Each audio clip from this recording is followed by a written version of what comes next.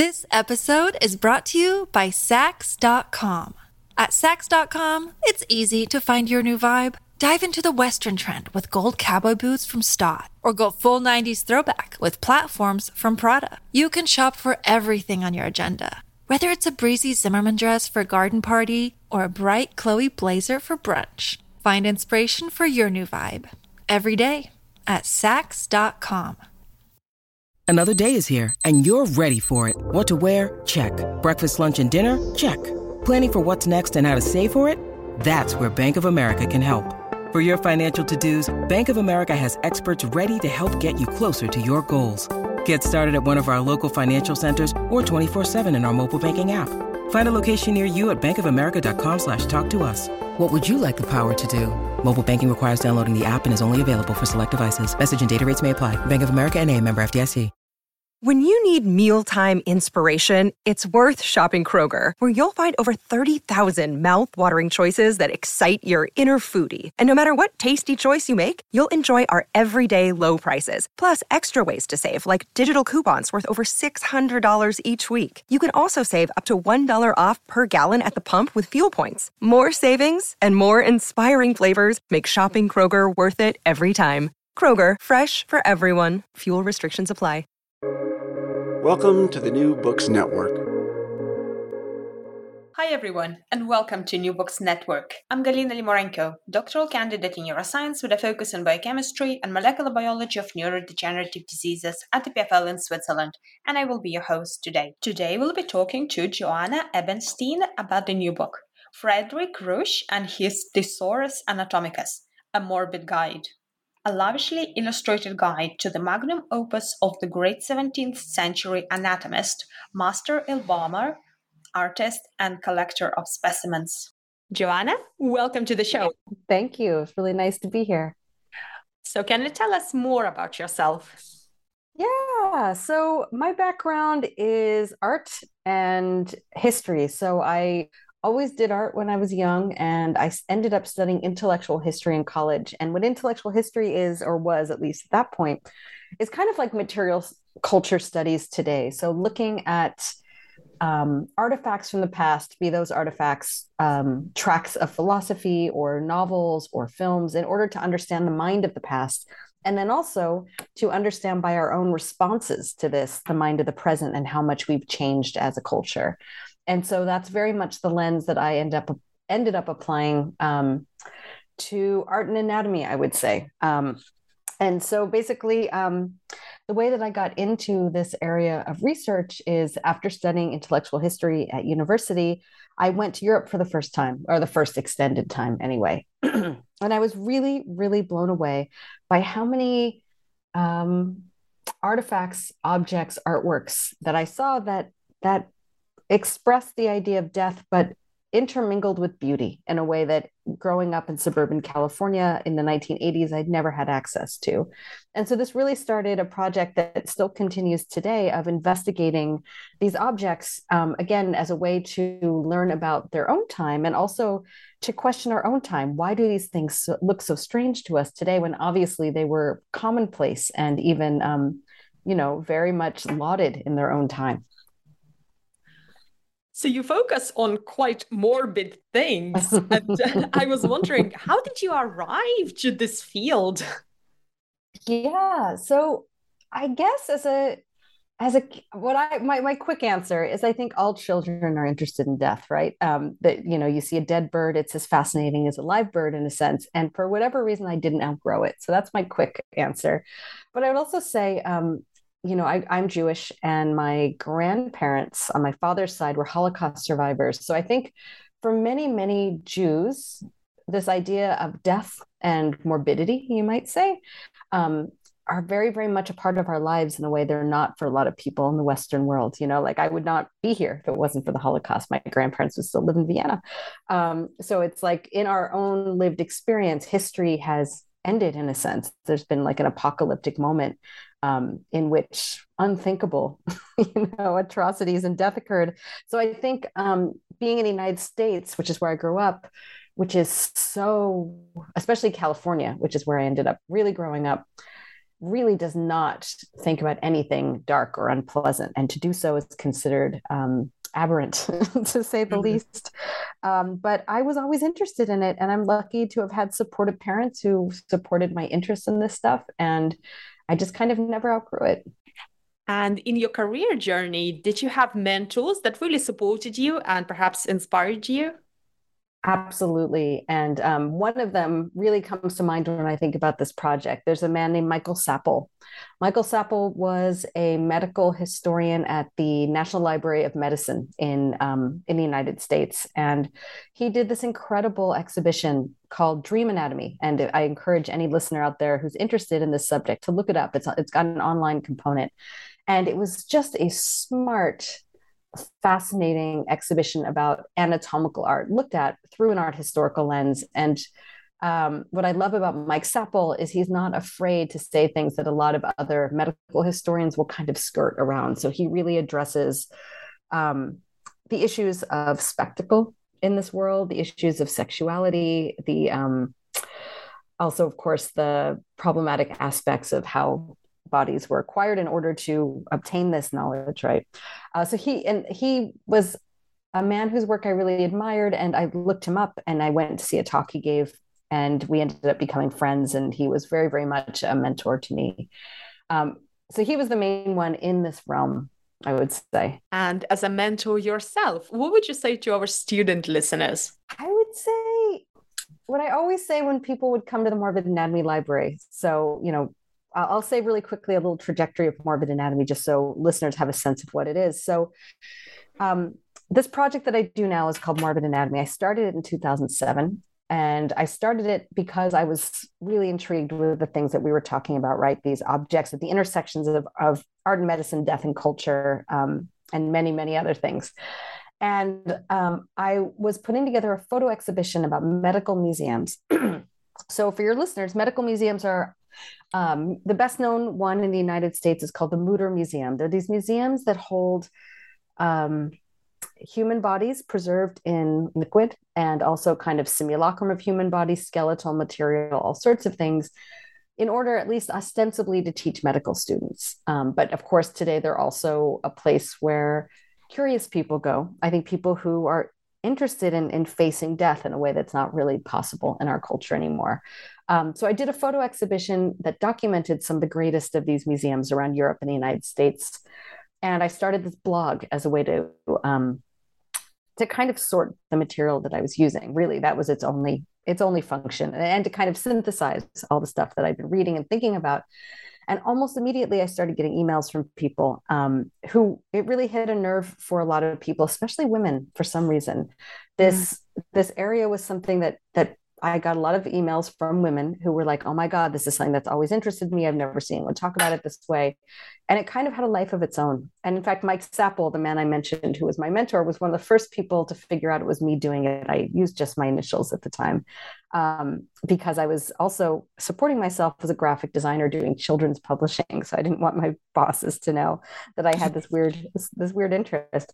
But this had its own life, and people began to ask if they could access some books that I had on the bibliography. So I opened up this library, a physical library in Brooklyn, and then we started doing exhibitions, and then flea markets and classes and things like taxidermy. And then I met this woman named Tracy Hurley Martin, who saw in this the potential for something bigger. And so for 3 years, Morbid Anatomy was a museum in Brooklyn, New York. Unfortunately, because of financial limitations and how expensive everything is in New York City, it was impossible. And we ended up having to close. So now we're back to our roots.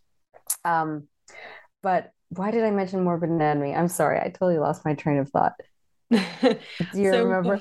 Yeah, what would you say to our student listeners, especially the ones who would be interested in these kind of subjects that are not directly, Yes. So I was going to say is I used to get student groups in the Morbid Anatomy Library, and they would ask me, like, how do I do this? And my advice is always, and will continue to always be, do what you'd love and what you're passionate about. Do it exactly how you would like to see it done, and people will come. That has been my experience.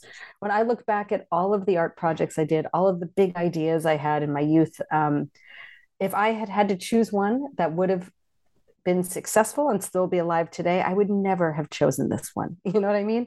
It makes no sense. But I think because it was so true to me, it was then true to other people. And so that's my advice is if there's something you love, stick with it, go down that rabbit hole, go down all the rabbit holes and record it and take it very seriously and do something beautiful with it. And people will come. That has been my experience. Oh, I love it. All right. So we have you here today to talk about your book. And what book are we talking about? We're talking about a new book about Frederick Ruysch. I think it's called Frederick Ruysch and his Anatomicus Thesaurus, a Morbid Guide. So this is an edited volume. I should be quick to say I am not a Ruysch specialist. I am a Ruysch enthusiast, and I edited it. So I put together the roster of scholars and curators who wrote about it. I designed the book, and I also did a lot of work trying to access as many of the images as I could, and so we could be able to put those in the book. So the book is overall my vision, but not my scholarly area of expertise. I just want to start with that disclaimer. So what inspired you to take on this project? Yeah, that's a great question. So Frederick Ruysch I had known about Frederick Ruysch for a long time, and just so your listeners have a sense of what we're talking about before I jump in here. So Frederick Ruysch was an anatomist. He lived during the Dutch Golden Age. He lived from the 17th until the early 18th century. He lived till 94, which is pretty remarkable for that era. And he was so many things that when you put them all together don't make sense to us today. So he was a very famous physician and anatomist. And he even, from what I understand, figured out some things about the lymphatic system, was able to model them in a way no one else had before. So he was like forefront of medical knowledge of that time. He had also trained as a botanist, and he had been an apothecary. He also was a museologist and a preparator and an embalmer. And so because he was such a big deal in Amsterdam at the time, he was the head of midwives. He was the head of forensic sciences. They didn't call it that at the time. I think it's called police medicine or something like that. And I think he was also head of the Anatomist Guild. He had access to cadavers in a way that very few people did at that time. And unlike our own time, there does not seem to have been much, taboo against using these cadavers for what I would say are objects at the intersection of art and medicine and religion in a way that, again, when you see them, just really baffles the mind. And so I really urge any listener who this sounds interesting to just Google Frederick Ruysch, image search, and you'll see these incredible specimens he left behind. Some of them there are photographs of, some of them, many more of them are just existent in etchings by an illustrator that he hired to illustrate a book that he published about his own museum collection. He was called in his time the Rembrandt of anatomical specimens, and today people call him often the artist of death. And I think these phrases really capture the paradoxical nature of his work. What he's best known for are these tableaus. None of them exist anymore. We only have these etchings, but when you see them, you almost can't believe they exist. And they feature posed fetal skeletons, real fetal skeletons in kind of little landscapes made from hardened arteries and mesentery, gallstones and kidney stones. And they're holding emblems of mortality. And when he exhibited them in his home museum, they also had little texts that were kind of memento mori themed texts. So a memento mori is an object intended to remind you of your own mortality so that you live the most perfect life you can. And in this case, it would be a Christian life, right? And in the Netherlands at that time, a Calvinist probably, or at least Protestant Christian. And so these objects, when you see these images, they absolutely blow your mind, and you just end up with so many questions. How could these exist? What were they? What did people think of them at the time? And so when I came across his work, like many, many people who do, I was just really fascinated. And so I read a lot of scholarly articles. And when I read these articles that talked about his collection and talked about his self-published guide to his home museum, which was called Thesaurus Anatomicus. I really, really felt a strong desire to read that text that he had published, because I felt that if one could read that, these paradoxical things would make sense in some way. Because again, these were things that nobody at the time looked at and said they were improper or impolite or perverse. They just loved them, came to see them. And I just wanted to understand that. I wanted to read the text. I wanted to read what he had said and what other people had said. I knew there was poetry and memento mori verse. And so in the back of my mind, it's a project I've been trying to do for a long time. And I've published books with other kind of trade publishers, and I'd pitched it to them and they're like, no, too niche. I tried to get grants to get it done and it never worked. And then I met this man named Matthew. Oh my goodness, I can't believe I'm drawing a blank. My apologies. My friend Matthew, and I will remember his name in the course of this talk. I met him through a friend of a friend. My friend Mark Pilkington introduced me to him, and he worked at MIT and he's interested in the same things I am. And so I just sent him a little proposal and he was interested, and that's how it came to be. And so for me, the reason I wanted this book to happen is I wanted there to be a treasury of all of Frederick Ruysch's stuff in one place, which did not exist. I wanted information about Frederick Ruysch, and I wanted a translation of his guide to his home museum. And so we were able to hire Richard Falk, who was a friend of mine in college, who studied, he's a classicist who also translated a lot of Baroque poetry. He was the translator of the book, and he did a beautiful job. And I hope that it does for others what it does for me, is bringing all of these Ruysch things together to give us a picture of this very, very difficult to wrap your head around historical moment. All right, so let's dive into the book. And of course, the Frederick Ruysch is absolutely extraordinary person. So do we know much about his early days, like his childhood? Where did it all start for him? That's a great question. From what I understand, he always was interested in science and medicine, and probably art too. He married the daughter of an artist or an architect, I can't remember which. And his children, one of his daughters in particular, went on to become a famous painter. You probably know that. Her name is Rachel Ruysch. So art was definitely a part of his life. But it seems like science was the driving force, or at least a desire to uncover the structures of nature and preserve them and present them in a way. And so he started as an apothecary, I believe. And then he ended up going and studying medicine in Leiden as a young man, and then came back to Amsterdam and became this renowned anatomist and physician, and like very, very important in the city's history, and a wealthy man. He lived in this beautiful townhouse where he kept his home museum. And so the other thing Ruysch was known for, besides being this excellent doctor, is for being an embalmer that defied the public's imagination of what was possible. So if any of your listeners have ever gone to a museum such as the Mutter Museum or other medical museums, you'll have seen these, what are called wet specimens, right? And these are human bodies or human body parts in jars of different sorts of preservative liquid. Usually they're quite pallid. They are lifeless. They look like dead things. Ruysch's specimens don't look like that. They still, as people describe them at the time, and I think it's perfect, they have the flush of life. And this was because he developed this incredible technique that no one exactly knows how. He was able to inject even the smallest capillaries with this substance that included wax and included pigments of various sorts, a red in particular, that makes it look like there's still blood in the system, essentially. And he also took great care to put glass eyes and to make them very beautiful. And so his daughter, Rachel Ruysch, who went on to be a very famous still life painter, it's said that she helped him create these lace cuffs and things. And so they made them beautiful. They covered up the places where cuts were. And, what this is really dealing with as well, and Ruysch has been quoted on several occasions as talking about this, is there's a problem that all medical art has, whether you're talking about two-dimensional art or three-dimensional art or actual specimens, which is looking at cadavers can be distasteful, for many people, to say the least. How do you make it how do you take that distastefulness out and make it more accessible? And so by making it beautiful is the answer. And he really, really made these specimens beautiful.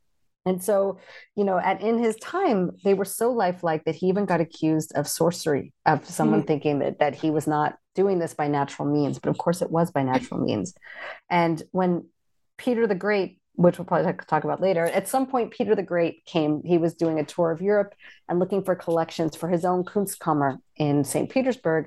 He bought Ruysch's collection. Ruysch then rebuilt a second collection. But he bought Ruysch's collection as it then stood, supposedly including the two kind of secret formulas of Ruysch. So one of them was this injection, how he did this injection technique, right? And the other was the liquid in which he put the body parts, which he called liquidus balsamicus, if I'm correct, or liquid balsamicus. And no one's sure what's in there because no one was able to replicate it. That recipe has not been found. It's possible that he never sent it along or gave something false. So basically, it's only him and his daughter who knew this, the whole process of embalming that he had. We don't know if his daughter knew it, or I don't know for a fact. It's possible she knew it. I know it's said that she helped out in the lab, and his son went on to be an anatomist as well. So he might have passed it on to his children. I don't know. Again, I'm not the Ruysch specialist, so I don't know the answer to that. So what exactly is Thesaurus Anatomicus? Yeah, so a thesaurus, we all know the word thesaurus, right? It's a collection of words that have like meanings, but in this time, a thesaurus also could mean like a cabinet or a collection, right? So in Ruysch's home, he had, I believe it was 8 rooms dedicated to his collection. Each one was a thesaurus. So he published a book for each cabinet. Thesaurus Anatomicus 1, 2, 3, 4, 5, 6, 7, 8, with illustrations and with full description of the objects within, the quotations that you would see next to it, the scientific provenance, so where each object came from, and at the same time its metaphysical meaning. And he exhibited these in his home museum, which was open to the public. I'm not sure if he charged or not. I think he did. But he would give tours of this when people came by to check it out. And of course, this is the time of the great cabinets of curiosity, right? So before we had public museums, people would collect all sorts of things from all over the world, especially at this point, this age of discovery, when all of these incredible things were coming back from far, far away. And wealthy gentlemen in particular, would put together these massive collections that they would make open to other collectors and dignitaries and things like this in their homes. So it's not, in its own time, this was a fairly common practice, though his really became much closer to what we would think of as a museum, as far as I can see. So you must have seen a lot of his works, and I wonder, so what are your impressions, and especially your earliest impressions of his work? Did they ever scare you? No, they never scared me. They intrigued me. Again, like these questions that we kind of keep coming back to, but when I looked at them, I thought what I think a lot of people probably think, just very, very basic questions like, what is this? Like, who made it? Why? Who liked it? When was it okay to do this, right? These are tableaus, these kind of playful tableaus using human cadavers, or not cadavers, but skeletons, right? So strange to the contemporary eye. So I think for me, that was really the hook. It was definitely not fear. I have seen objects in medical museums that I find really off-putting. Ruysch's don't have that feeling to me. There's not that feeling of something that we shouldn't be looking at, which I have seen things that feel that way. They're not linked to atrocity, they are they're objects that are very beautiful. And I should say too, the objects that I'm talking about no longer exist, right? So I'm talking about these fetal skeleton tableaus. As far as we know, these objects do not exist any longer. They didn't make it till the comment to our time today. So we're looking at the illustrations by Cornelius Heuberts, and maybe his illustrations are so great and that's why we love it. I don't know. But they're very, very strange. And I think, to me, when I see something strange and when these strange things in particular, as I put it, flicker on edges, right? What I mean by that is these objects, these drawings of objects anyway, really challenge for me kind of our basic assumptions about what the world is and how we divide it, right? So these flickering categories include death and beauty. These are things that we kind of think of that don't go together, but they do go together here. Art and medicine, religion and medicine, body and soul. All of these things are living simultaneously in this object in a way that our culture tells us is impossible. And yet here it is. And so to me, I feel like that's what pulled me in. And then it's just a sense of imagination, right? I think all history and all of our pursuit of understanding history is an imaginative act. We cannot know the past really, but we want to. We really, really want to. And I think these objects kind of elicit that in me and in other people too, just a desire to understand the mind that appreciated these and made them, and whether there might be something to be learned for us there. We now divide all these things out. Is there something that we can take from the past that maybe could be meaningful and useful for us as well? So could you give us maybe a bit of a glimpse into some of the creations that you really like? And do we have any idea of the thought processes behind them? Yeah. So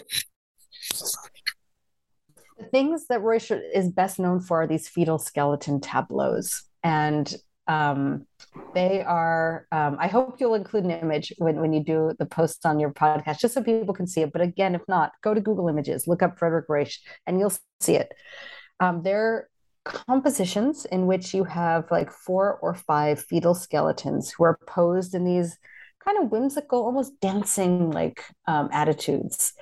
In one of them, a fetal skeleton holds a mayfly, and a mayfly was a symbol of ephemerality. People believed at that time, at least they did in the time of the ancient Greeks, when they became called ephemera, that they only lived a day. So it's this sense that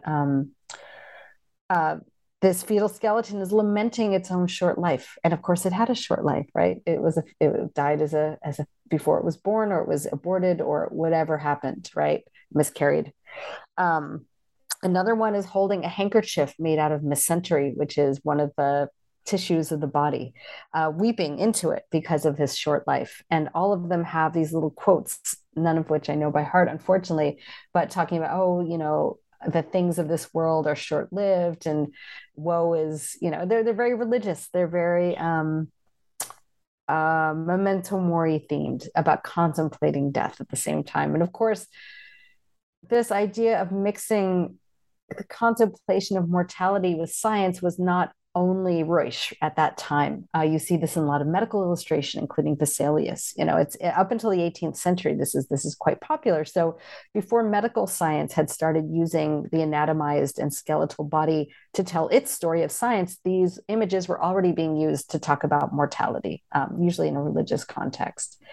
So yeah, they're unfortunately, as I said, they don't exist any longer, but these illustrations really capture something. And when you see them, I think some people are just like, oh my God, this is horrible.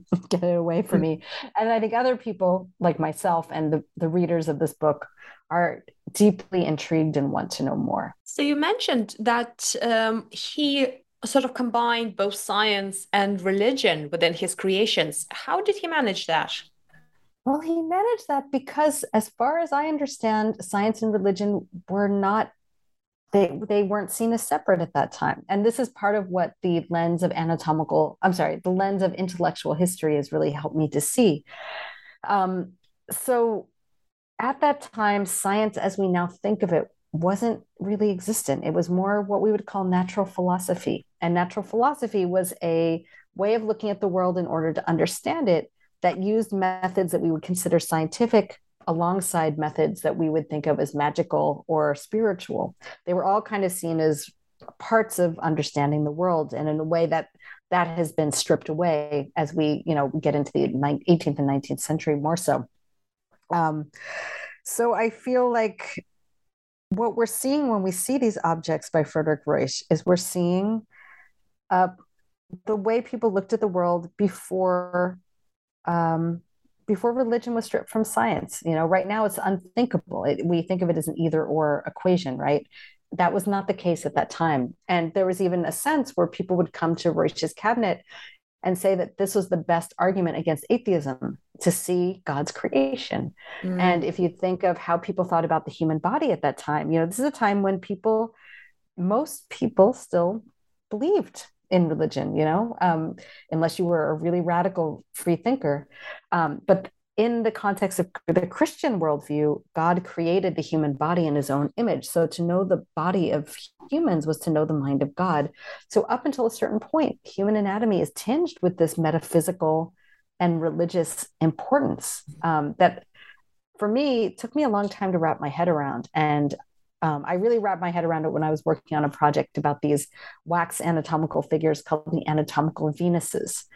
And I think until I could understand that religious component, I really couldn't understand a lot of the art that I was seeing in anatomy books and in medical museums up until a certain time. And what was the response of his contemporaries, both within medical field, but also, in a wider sense in the public? Yeah, this is what's so incredible. From what I've read, the only people who didn't like what Reusch was doing were people who were jealous of him professionally.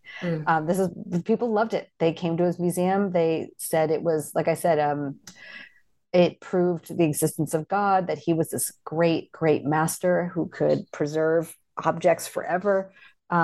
He was renowned. He was famed for this, and not in a way tinged with scandal, the way we would think of, Gunther von Hagens, who does Body Worlds today, right? There was not, so far as I can see, any element of that whatsoever.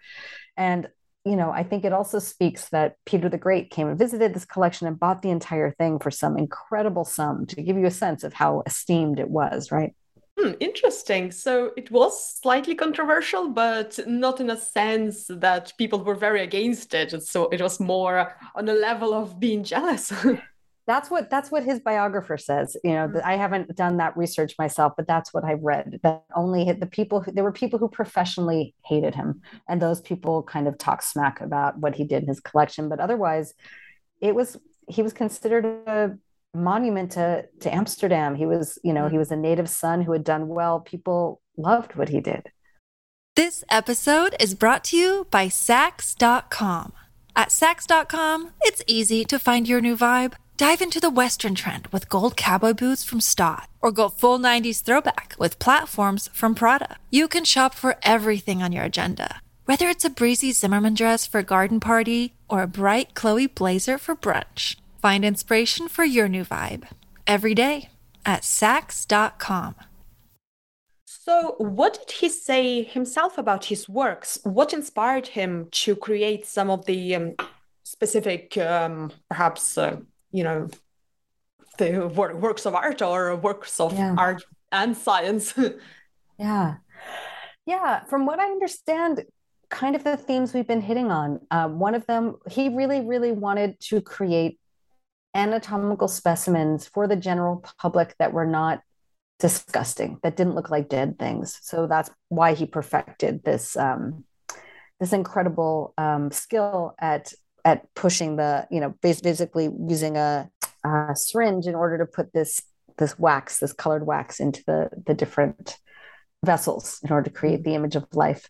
And he, taking great care to cover up any place that you would see something that looked like a corpse. So you'll see, if you look at his wet specimen, so a wet specimen again is like a preserved human or animal part or piece in liquid, and you'll see that whenever there's a place that part of that is cut away, that's covered in beautiful lace. So he's going, and he's quoted as saying, that it's very important to him to take the distasteful aspect out so that people can learn and also see God's creation and understand God's creation. So there's that. And then I think, the other way of looking at his work is in the context of the Dutch Vanitas tradition, Vanitas Mundi. So these were paintings that were part of the still life tradition. They were very, very popular in Amsterdam at this time.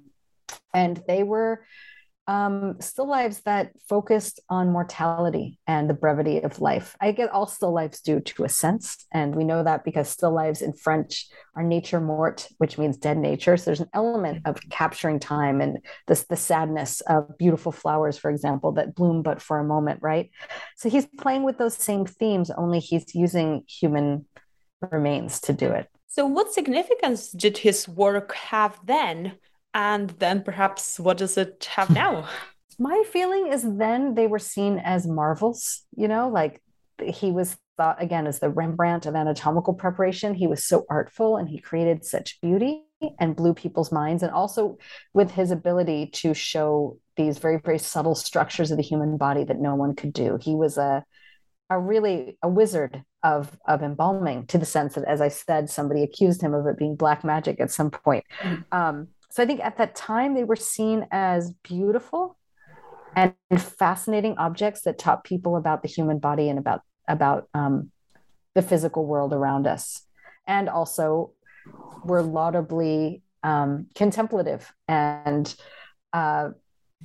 urged the viewer to contemplate the brevity of their own life through accentuating the brevity of these fetuses' lives, right? And I'd say today, I see them more as this portal that allows us to time travel to a different way of thinking, because I think there is something so wonderful and useful about objects that really confuse us from the past, that obviously were okay in the past, right? It really tells us something about how much we've changed as a culture since around 1700, to the sense that these are now completely bizarre and macabre and read with a certain perversity that, from what I have read, did not exist at all in his own time. Did his work ever inspire other people to do something similar in the previous times, but also nowadays? I wonder if any of the creators nowadays actually can trace their origin to him. I think that's a great question. And I definitely I know people who he's been a muse to, for sure. There's a preparator I know in New York who's based pieces on him. My friend Eleanor Crook, who illustrated the book. One of the things we put in the book was I should say this is another thing he inspired. In the 19th century, there was an Italian poet called Leopardi, and he wrote kind of a short, funny, like mock operetta about Ruysch being in his home lab when all of his mummies came back to life for an hour and could tell him what death was about. And it's this really fabulous piece we included in the book because I think it's a wonderful, exactly what you're speaking to, right? Showing how Ruysch goes on to be a muse for so long and really fascinate people. And my friend Eleanor Crook, who is a medical artist, she's a sculptor and she also does art for medical museums. She created a new set of etchings inspired by Ruysch, and you can see just how much she's inspired by those oddly adorable fetal skeletons, adorable and macabre in equal measure, you might say. And I also know a woman called Nevena Wittolun who used to work at, maybe she's still there, I'm not sure, a medical museum in Berlin, and she created Ruysch-inspired tableau that's very beautiful, that's still on display at their museum. So he definitely inspires. But of course, now it's ethically tricky and complicated to use human remains in artwork. So there's that, right? Yeah, and that was my next question. So what do you see in the future of the anatomical art? That's a great question. I don't know. I mean, I don't know if students are still using, I guess they must be still using medical textbooks, right, to understand the body. I know, when we look at the history of anatomical art, many people think of the book Gray's Anatomy as kind of ushering in the modern, or the contemporary age of anatomical art. And so if anyone out there is familiar with Gray's Anatomy, you'll know that these are very static, affectless images that are clinical and clean. And when you look at Ruysch was part of a Baroque tradition of anatomical art that was not like that. So going back to Vesalius, who's considered the father of modern anatomy, he published a book in 1543, which kind of changed anatomy into a more of a science as we think of it now, but still included a lot of memento mori imagery. But he the way that he chose to depict his anatomical specimens were all based on dissection, were as if they were alive. Again, dealing with this perennial problem of anatomical art of any sort, which is how do you distance the artwork or the objects from the way that we acquire medical knowledge, which is, of course, cadavers, right? So the way that Vesalius did this is he had these flayed humans and skeletons hanging out and, acting as if alive on these beautiful Tuscan landscapes. And this is the tradition that many, many medical museums, many, many medical illustrations continued up until the 1750s at least. And then it kind of went longer for some, but then Gray's Anatomy was published in 1870s originally, or 1850s. I can't remember. And it doesn't have anything that looks as if alive. These are very, very simple, pared down images of cadavers, just for teaching. And that's kind of what we now think of as what normal anatomical illustration should be. So maybe it's just I don't know if anyone will make any more anatomical art. I don't know. It's a great question. What do you think, Galina? So I was wondering about more of a digital realm, really. You would be able to maybe even recreate some of the Roche's works. Do you think the tableaus can have this kind of information, in them that we can try? I do, and I think maybe some very accomplished 3D modeler out there who's listening, I think it would make a great 3D print. I mean, if you could manage it, I don't know how you would, but I would love to see them in 3 dimensions. And sort of then following on from this theme, now thinking about the wider society and the bigger questions, do you think that perhaps them using these kind of technologies will enable us to address these very difficult and uncomfortable, topics, especially when it comes to childbirth, or you cannot take a fetus nowadays and put it into Tableau. Yeah. So just let me be clear on your question. How could it help us in some way? Is that what you're asking? So whether we will be able to address these difficult questions using different approach to it, rather than doing it as it was done in the centuries ago. Yeah, well, I definitely think, as someone who's always loved history and uses it as a starting off point, it's a wonderful way to complicate our own assumptions about the world, to realize that only 300 years ago, someone thought so differently from us that we can look at something and not be able to understand how it could ever be acceptable, right? That tells us that our attitudes about death and the body have changed a lot, so considerably that these objects now seem foreign to us. And they fill medical museums around the world, not to the extreme that Roche does, but human specimens, skeletons posed, all of these things are part of our world until around 1850. That's when Gray's Anatomy was published, right? So to me, they tell us about another way of looking at the world that maybe has something to teach us, that maybe is richer, or maybe is more subtle, or maybe brings things together that we've divided out in some way. So to me, they always feel like object lessons that can tell us about something we might have lost that might be worth rethinking.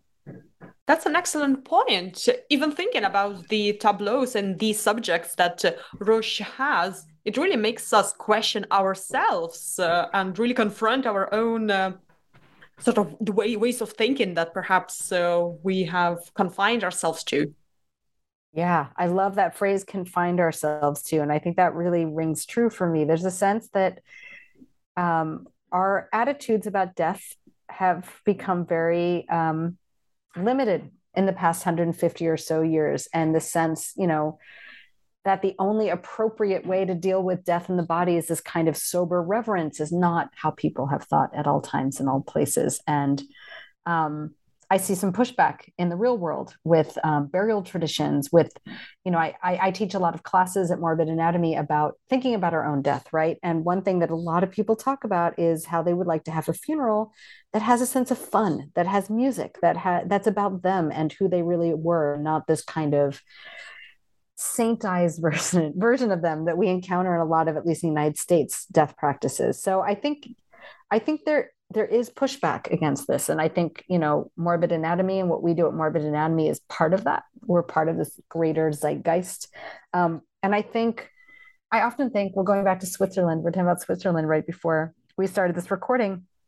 Carl Jung, who's one of my favorite thinkers, comes from Switzerland, of course. And, the way that he described artists and art practice, he said, one role of the artist is to take that which has been relegated to the cultural shadow and to bring it up, bring it to light, because it helps create balance in a culture. Because when something is pushed out of our consciousness, it doesn't just go away, it just gets repressed, right? So something has gone on in our culture where death is this repressed part of our reality. It doesn't mean it's gone away. It doesn't mean we're not going to die, but we're not going to talk about it anymore or look at it or take pleasure in looking at it. And I think there's something about looking at these sorts of things from the past that remind us that there was another time, that there was another way of looking at the world, that in fact, our way of looking at the world is very, very new and very reliant on where we are with medicine now, the whole complex of hospitals and funeral parlors that take bodies out of our sight. The fact we don't live,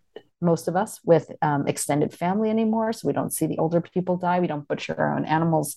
So death has become, in the last 150 or so years, something very exotic and other and outside of our daily experience. And thus it's scary, I think.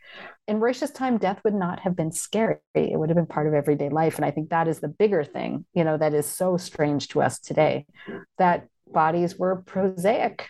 They were just part of life, just like death was. And what discoveries in your process of preparation of this book and project surprised you the most? That's a good question.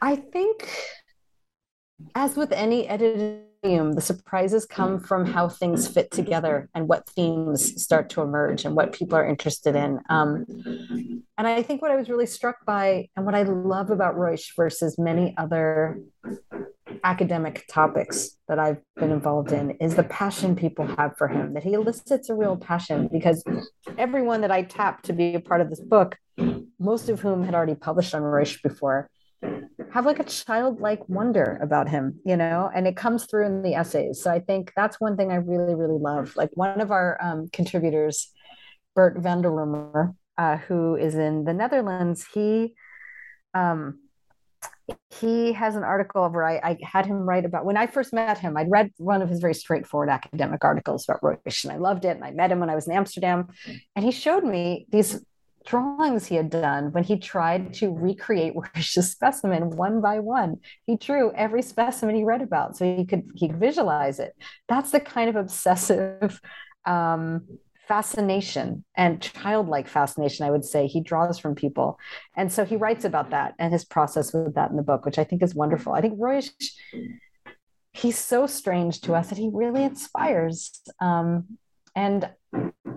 I love that. There's a sense of imagination, a sense of wonder, a sense of trying to understand something that's so beyond our ability to understand right now. I guess that was my biggest surprise, is just the kind of joyousness of even these academic papers. And what is your go-to creation of Ruysch's that you can talk about at dinner parties? The fetal skeleton tableaus, for sure. Those are the things, they sum it up more than, his wet specimens are really beautiful, and he's done so many really beautiful things. But when you look at those fetal skeleton tableaus, I don't guarantee, because maybe you're very experienced in the world of medical art, but if you're new, you're going to look at that and you're going to say, what the hell is this? How could it ever have existed? Which for me, I think is the great seduction of history, right? Through an object that draws you in because you are so blown away by its otherness that it makes you go down this rabbit hole in order to try to understand. And I think that's that's that kind of object lesson aspect of these objects from the past, that they can open a portal for us to passionately be engaged in trying to understand something beyond our current awareness. Well, this has been a truly fascinating discussion. So can you tell us a bit about your next project that you're working on? Yeah, so my next book is a book about a similarly strange historical moment. So another of my mentors was a man named Mel Gordon. And Mel Gordon, some of your listeners might know, he was a very prolific author. He published a book, Grand Guignol, which is French horror theater of the 19th century, that really changed my attitudes about what history could be when I read it, when I found it as a young person. And we became friends later in life. And he unfortunately he died early, and we had been working on a book about these cabarets of death. So in the 19th century, in the turn of the century, Paris turned from the 18th to the 19th century. I'm sorry, 19th to the 20th century. Sorry for that banging. The 19th to the 20th century, there were these cabarets. There were three of them. One was the Cabaret of Nothingness. One was the Cabaret of Heaven. One was the Cabaret of Hell. And on an evening, you could go and have drinks and special cuisine and all of these. And it was kind of like an amusement park version of different aspects of the afterlife, where you could also enjoy food and drink and nudity. So Mel wrote a book about that, and I'm editing it and putting together some illustrations for that and laying it out as well. And then the main thing I spend my time on now actually is classes. So Morbid Anatomy, this project that I do, with COVID, we went online. And when we went online, we started to commission many of our community members and many of our favorite thinkers around the world to teach classes for us. And so that is really my great pleasure right now, is working with people to develop classes for what we're kind of calling the Morbid Anatomy Institute, playfully. But we have at least 30 classes on our website right now on everything from making your own burial shroud to making your own memento mori, to making a Day of the Dead ofrenda, to all sorts of things. And it's a great, great pleasure. And what's the best way for our listeners to learn more about your work and also your book, and maybe a couple of those websites that people can really turn to? Yeah, so you can find out more about me and my work at joannaebenstein.com. And you can find out more about Morbid Anatomy and what we offer at morbidanatomy.org. Excellent. Well, thank you so much for joining me today. Oh, thanks for having me. I hope you enjoy the book.